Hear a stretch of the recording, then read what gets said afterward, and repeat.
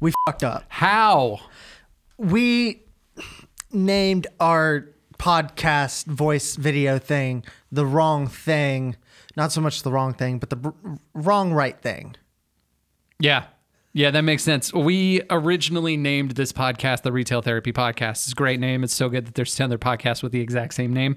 Including one that could sue the shit out of us. Yeah, there's one that is the Retail Therapy Podcast presented by American Express. They have the power of international copyright. I don't want to mess with that. So welcome to the Minimum Rage Podcast. Every time that you see us and we say welcome to the Retail Therapy Podcast, it's not the Retail Therapy Podcast. It is the Minimum Rage Podcast. That is your disclaimer. Without further ado, first episode. Enjoy. All right, I have some notes. Good. I have notes, and I think I know what I'm doing. Okay. So, today is the very first episode of the Retail Therapy Podcast. Welcome to the Retail Therapy Podcast, the very first one. This is a podcast that has started with an idea to tell the stories that we all know as retail workers. We know the Janets, the Jans, the Karens, the Ricks.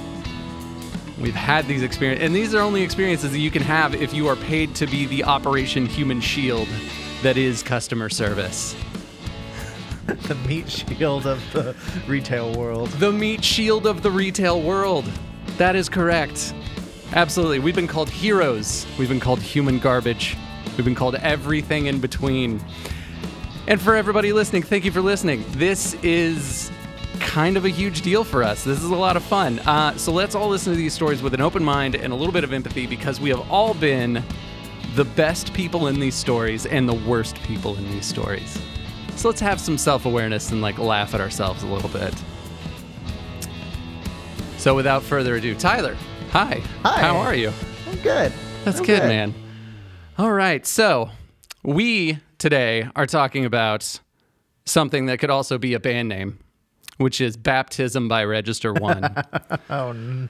That's right. So the experience of working at a whole, I was almost going to say Whole Foods. We didn't work at Whole Foods. We worked at a natural grocery store where during a pandemic, it was a very weird time.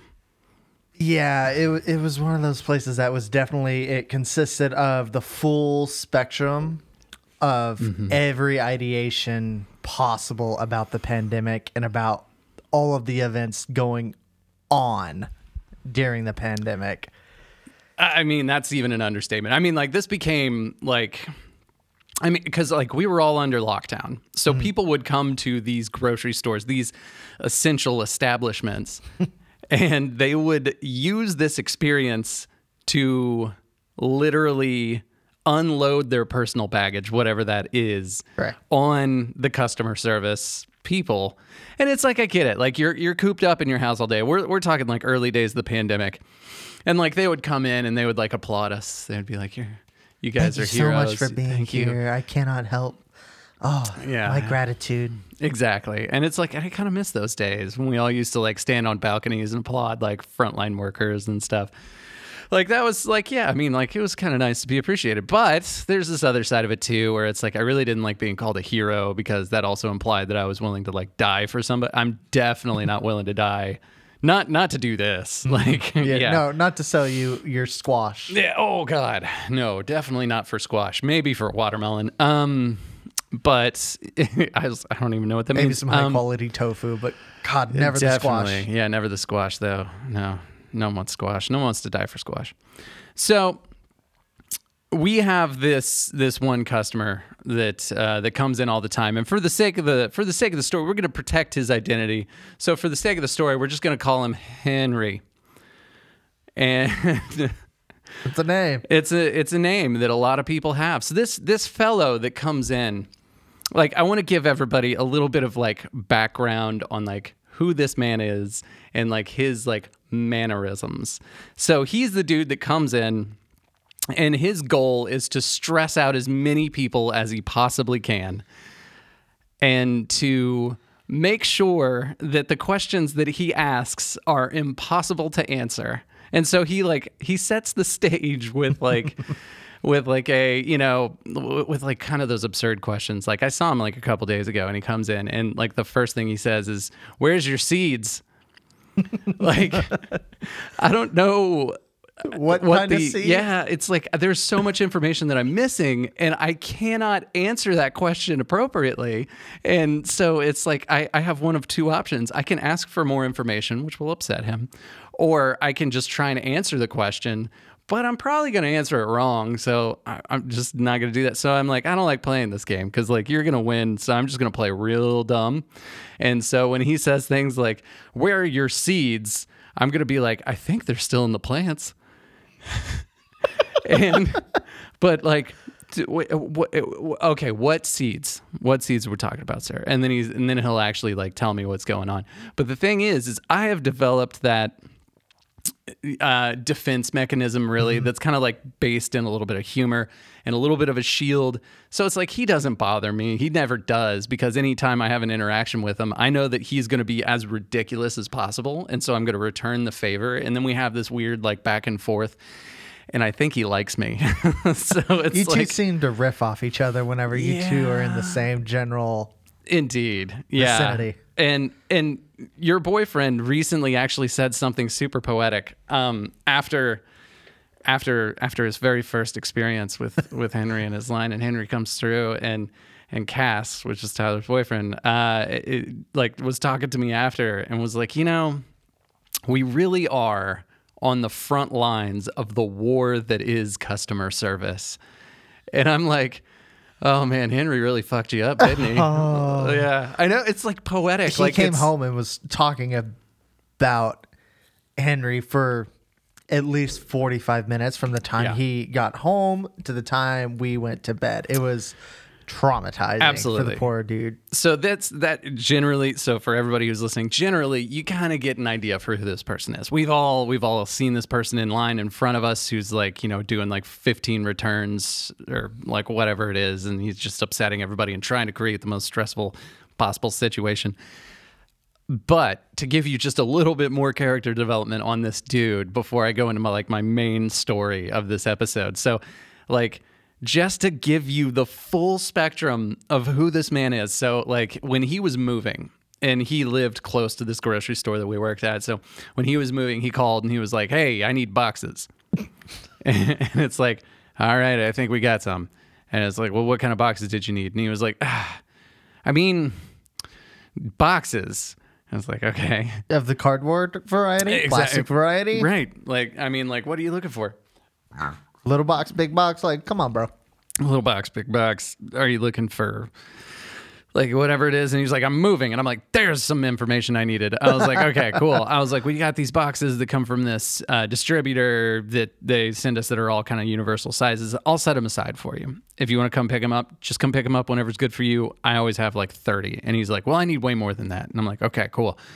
We'll get some more." I was like, "You may have to make a couple trips." He's like, "I don't want to." And I'm like, "Okay. Well, go to a moving right store, yeah, like not you a grocery store. You can buy boxes. That's totally fine." And then so there's like boxes that are like stacked up for this man, and so he eventually comes by, and like I open up the garage door that is like the back room to this place, and I see for the first time what this man drives, and it's like, weirdly enough, this is like kind of a weirdly appropriate thing to talk about. So he drives this like 1973 Mercedes of sorts. Sure, right. So this like 1973 Mercedes, and that Mercedes, like it looks pristine. Like it's in like original condition. And so I see the car and I was just like, "Oh, hey, like that's a pretty cool looking car, like a vintage Mercedes." And he was like, "Vintage?" And I was like, "Well, I mean, like, what year is it?" And he was like, he said whatever it was. Like, I think it was a 70-something.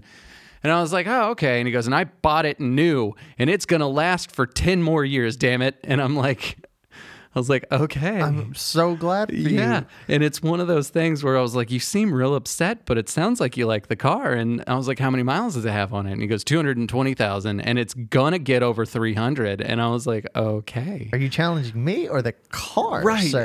And so like with that being said, I was like, I think he's keeping this thing alive. Like it just wants the sweet, sweet release of death. And this man will not let it die. So This car has no mouth, but it must scream. oh God, it definitely does. But anyways, so it's like, so this car, pristine condition, 220,000 miles on it. I don't know how those two things can exist like at the same time, but it's like with this man, it's like, it kind of just makes sense. I don't know. I just feel like that's a part of his character that I just need to tell you about. So, okay, here is the main story. This is my favorite interaction that I've ever had with this very, very strange man. And he's like, you know, maybe in his late 70s, he's got a little hobble to him. Like, you know, like he's, you know, yeah, like just wrap your mind around that image. And then imagine that, you know, this old man, balding, pointy nose, hobbling, coming out of the bathroom at the exact same moment that I was going into the bathroom. And he opens the door and I see him and I was like, oh, hi. Yep. So I like stand aside and like make room for him. I was like, oh, there you go. And he was just, and the first thing he does is he looks me dead in the eyes and he points at me and he says, you should be fired. And so with me, like not having any context What and happened in knowing that bathroom, right. And I was just like, okay, so you had an experience in here that you are blaming on me and how I need to be fired. Okay. So I, being me, being like the sarcastic, don't even know what to do with this kind of thing. You should be fired. And so I go, okay, that's the first time ever anybody's ever said that to me in the bathroom before. I was like, what's actually going on? And he goes, huh? There's no toilet paper in the stall. And I was like, oh, cool. I was like, that's a super easy fix. I've got more of that. Let me run to the back. I will fill up the toilet paper. I'll be back in a few minutes. And he's like, no. And he interrupts and he throws this wad of like paper towels. And he tries to hit the trash can, but it misses and it hits the floor. And he's just like, leaves it there. And he looks at me and then he goes, I'm not in the mood anymore. What did you need the toilet paper for, sir? Because... Right. So, yeah. And it's just like at a moment like that, you're like, okay. Like I just learned way too much about your personal habits. And like, here I am just trying to go to the bathroom. And it's like, I'll put my needs on hold for a minute so that I can make sure that you have the toilet paper that you require. But the response to be like, I'm not in the mood. It's like, do you have to be in the mood to make a BM? I'm hoping that's what. Right. And it's like, I don't even want to entertain what the other options could be. Like if it's not in the mood to, you know what, let's stop there. So you got to be in the mood to poop. And now I'm like worried about your blood pressure a little bit. I'm worried that, you know, like, okay, if you're not going to make, you know, movements unless you're in the mood, like how long has it been? Like, has it been a couple days? Like, they have a pill for that. Yeah. Good times. Good times. So yeah. I'm not in the mood anymore. Yeah. Right. You just have to wrap your head around that whole experience and just have to be like, okay, I'm just going to take a step back. And like, he like walks away and then I'm now left to go to the bathroom in this bathroom by myself. And I'm just like, why do I feel like weirdly guilty and like how I can't wait to tell someone this story, but it's also like a story that it's like a little inappropriate to tell a coworker. So I started a podcast where I tell all you strange people is probably not the right term. With an ex-coworker. Yeah. Tyler and I used to work at this place together. Oh man. Yeah. So that is the story that is Baptism by Register 1. The weird thing is, like, I worked at this grocery store for a year plus, not too terribly long. And everyone had these stories with Henry. I never had like a strong interaction with the dude. I don't know if I always caught him on a day where he was like in a quote unquote good mood. Maybe he was in the mood for a BM. I don't know. Yeah. But like, I always wanted one because I was the guy that like, I wanted to be in the center of the drama that customers would bring to us, almost to a fault. Yeah. Which tended to land me in situations, especially within my first couple of weeks there, of getting way too much information from people who think because we work somewhere that sells quote unquote healthy things that obviously I've gone to college, gotten my PhD in medicine. Oh man. Yeah. I feel like that's like a subject matter of like a whole episode in and of itself. Yeah. But the first thing that like made me realize like, oh, this isn't going to be just a normal grocery store job. Working there was 2 weeks in.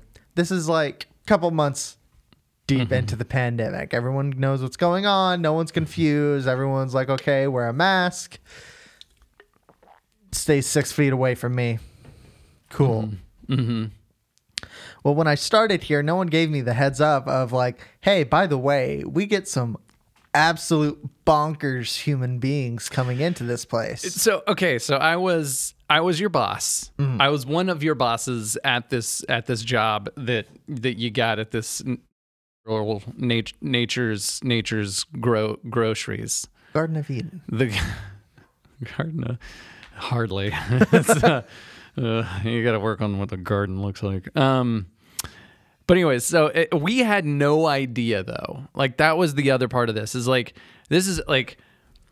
I had no idea how crazy our customers were. We always knew they're a little off, but like they're just a little different and they're just free spirited. And there's a lot of hippies that live around here, like whatever it is, you know, but like, honestly, the pandemic like opened the door to crazy. Absolute nuts. And this was also the time, and the only reason I'm bringing this up is because it is pertinent to this specific story. This is also right around the time where like QAnon started to really go nuts. Yes. So I'm helping this one customer. I've been here 2 weeks, so I know a lot about certain things that I was already interested in, and practically nothing about everything else. So whenever a customer's like, hey, can you help me with this one of these two specific things? It's like, hey, I know those. Yes. Yeah. This customer comes in, hey, I need some help with kombucha. All right, got you. So we go to the kombucha section, and we're, sifting through, and he's reading all the ingredients. Cool, that's normal at this point. People really care about what they're putting in their body. Great. But I noticed, like, oh, this guy's not wearing a mask, and our store policy right now is like, hey, you have to wear a mask. Right. And, for like 2 weeks. Yeah. Yeah. And I bring it up to him. It's like, hey, man, I noticed you don't have a mask. If you want, I can go grab you a temporary one from up front. They're completely free. Not a big deal. I get it. Although it's like, yes, it's a big deal, dude. Yeah. I mean, yeah. Yeah. Oh, man. There's so much to unpack. And he, like, whenever I said that, he was, like, bent over looking at kombucha. And he, like, straightened up and, like, rotated his head and, like, looked at me for a second and goes, I don't believe in the virus. And I'm like, I understand that. You may not. But our company policy, and he goes, your company has no power over the kingdom of heaven, sir. Oh. And at that moment, at this time, I had like very limited experience dealing with customers with how grocers wants me. We'll blur that. Yeah. I got beep sound effects. This company wants me to deal with things like that. So I go into mine where Andrew deals with things with humor. I just get really sarcastic and rude. And I'm like, sir, the kingdom of God is like a future idea. Like if you want to talk theology, we can go all day. But let me get you a mask and then we can do whatever you want to do from there. Or you are more than welcome to leave. There are other stores in this area that sell the same kombucha. So the thing that I'm just thinking about, like, I'm so sorry, I don't want to interrupt or interject, but like, there's this one thing that he said,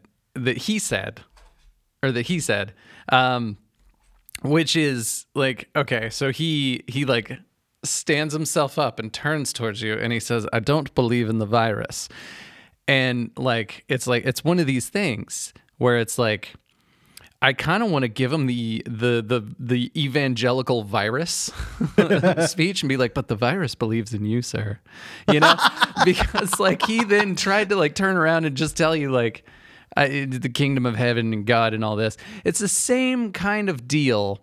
Now, listeners, if you couldn't tell from just this little small interaction that we're talking about here, Tyler and I do believe in the virus. We do actually trust the science on the virus. We are pro taking whatever precautions are necessary in order to protect as many possible within what we can do without getting to a point of where it's just absolutely ridiculous. Like, I'm not a person who thinks that 0 deaths is the only acceptable number. Yes, that's an ideal, but like, we're not going to have that. But I still think that like something as simple as like wearing a mask, like, what's the worst case scenario? You smell your own breath. Your that's nose really is a little it. itchy if you have a mustache. Exactly. I definitely, yeah. There were times where I was like, I think my mustache is in my nose. It's giving me a COVID test right now. Exactly. Yeah.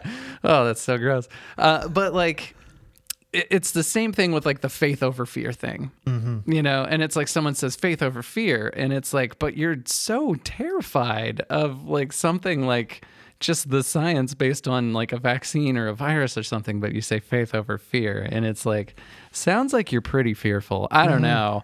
And like, I could literally turn around and use your same faith over fear argument, but like to work against your case. Yeah, exactly. Anyways. Yeah. Sorry. Proceed. Yeah. So I smart back at this guy, and it's like, man, that's fine, but you either need to wear a mask or you need to leave. Like, those are your only 2 options, which I learned later was not an appropriate response, but nonetheless. And he goes, "Oh, is that so? Well, I'll have you know that I am part of a certain group that will make sure this company is torn down and that all of you damn Dems are executed." And at that point, I'm like, "Oh, I've heard this line before. You're one of those Q nuts." And I don't say that out loud. That's kind of like internal monologue. And I stand there and I'm like aghast. I'm like, "What? Did he just threaten me?" Okay. So I'm like, "You know what? Let's grab your kombucha. I'll check you out and you can head on back." And he goes, "Oh, well, that's a good change of heart. Nothing a good healthy dose of fear can't do." And I don't think I ever told anyone this because I was like, this feels like a story that would cause me to have to do paperwork. I mean, this is one of those things where like, I don't think anybody was really clear on like what any of the policies were at that time, because like everything kept changing. It'd change every 2 months. But also it was one of those things like, this was a borderline like physical threat. Like, oh, it was I will have you executed. I would say a threat of execution is a threat. Like, I'm gonna go out on a limb here. A threat of execution is a threat, and like when someone says something like that, then it's just like, yeah, they're gonna have to leave regardless. It's not even about like a mask at this point or a policy. And it's one of those things too where it was really frustrating, like as a employee of this of this establishment, where it was like, we wanted to enforce the right things, we wanted to do the right things for all the people that were there and for ourselves, because there was this new thing that was happening where it was like a virus and like some people were dying and it was like a thing, and we're like, we should probably take some precautions. Right. And then like, those cicadas, man. Yeah, I was gonna say, I think my neighbor just started buzzsawing something. Yeah, but for the record, that was not dead air. That was us listening closely to whatever that sound is.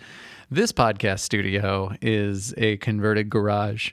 This is just a green screen. Actually, no, there's an actual fireplace behind me, but it's like, yeah. You should see what's on the other side of the cameras. It's not as nice.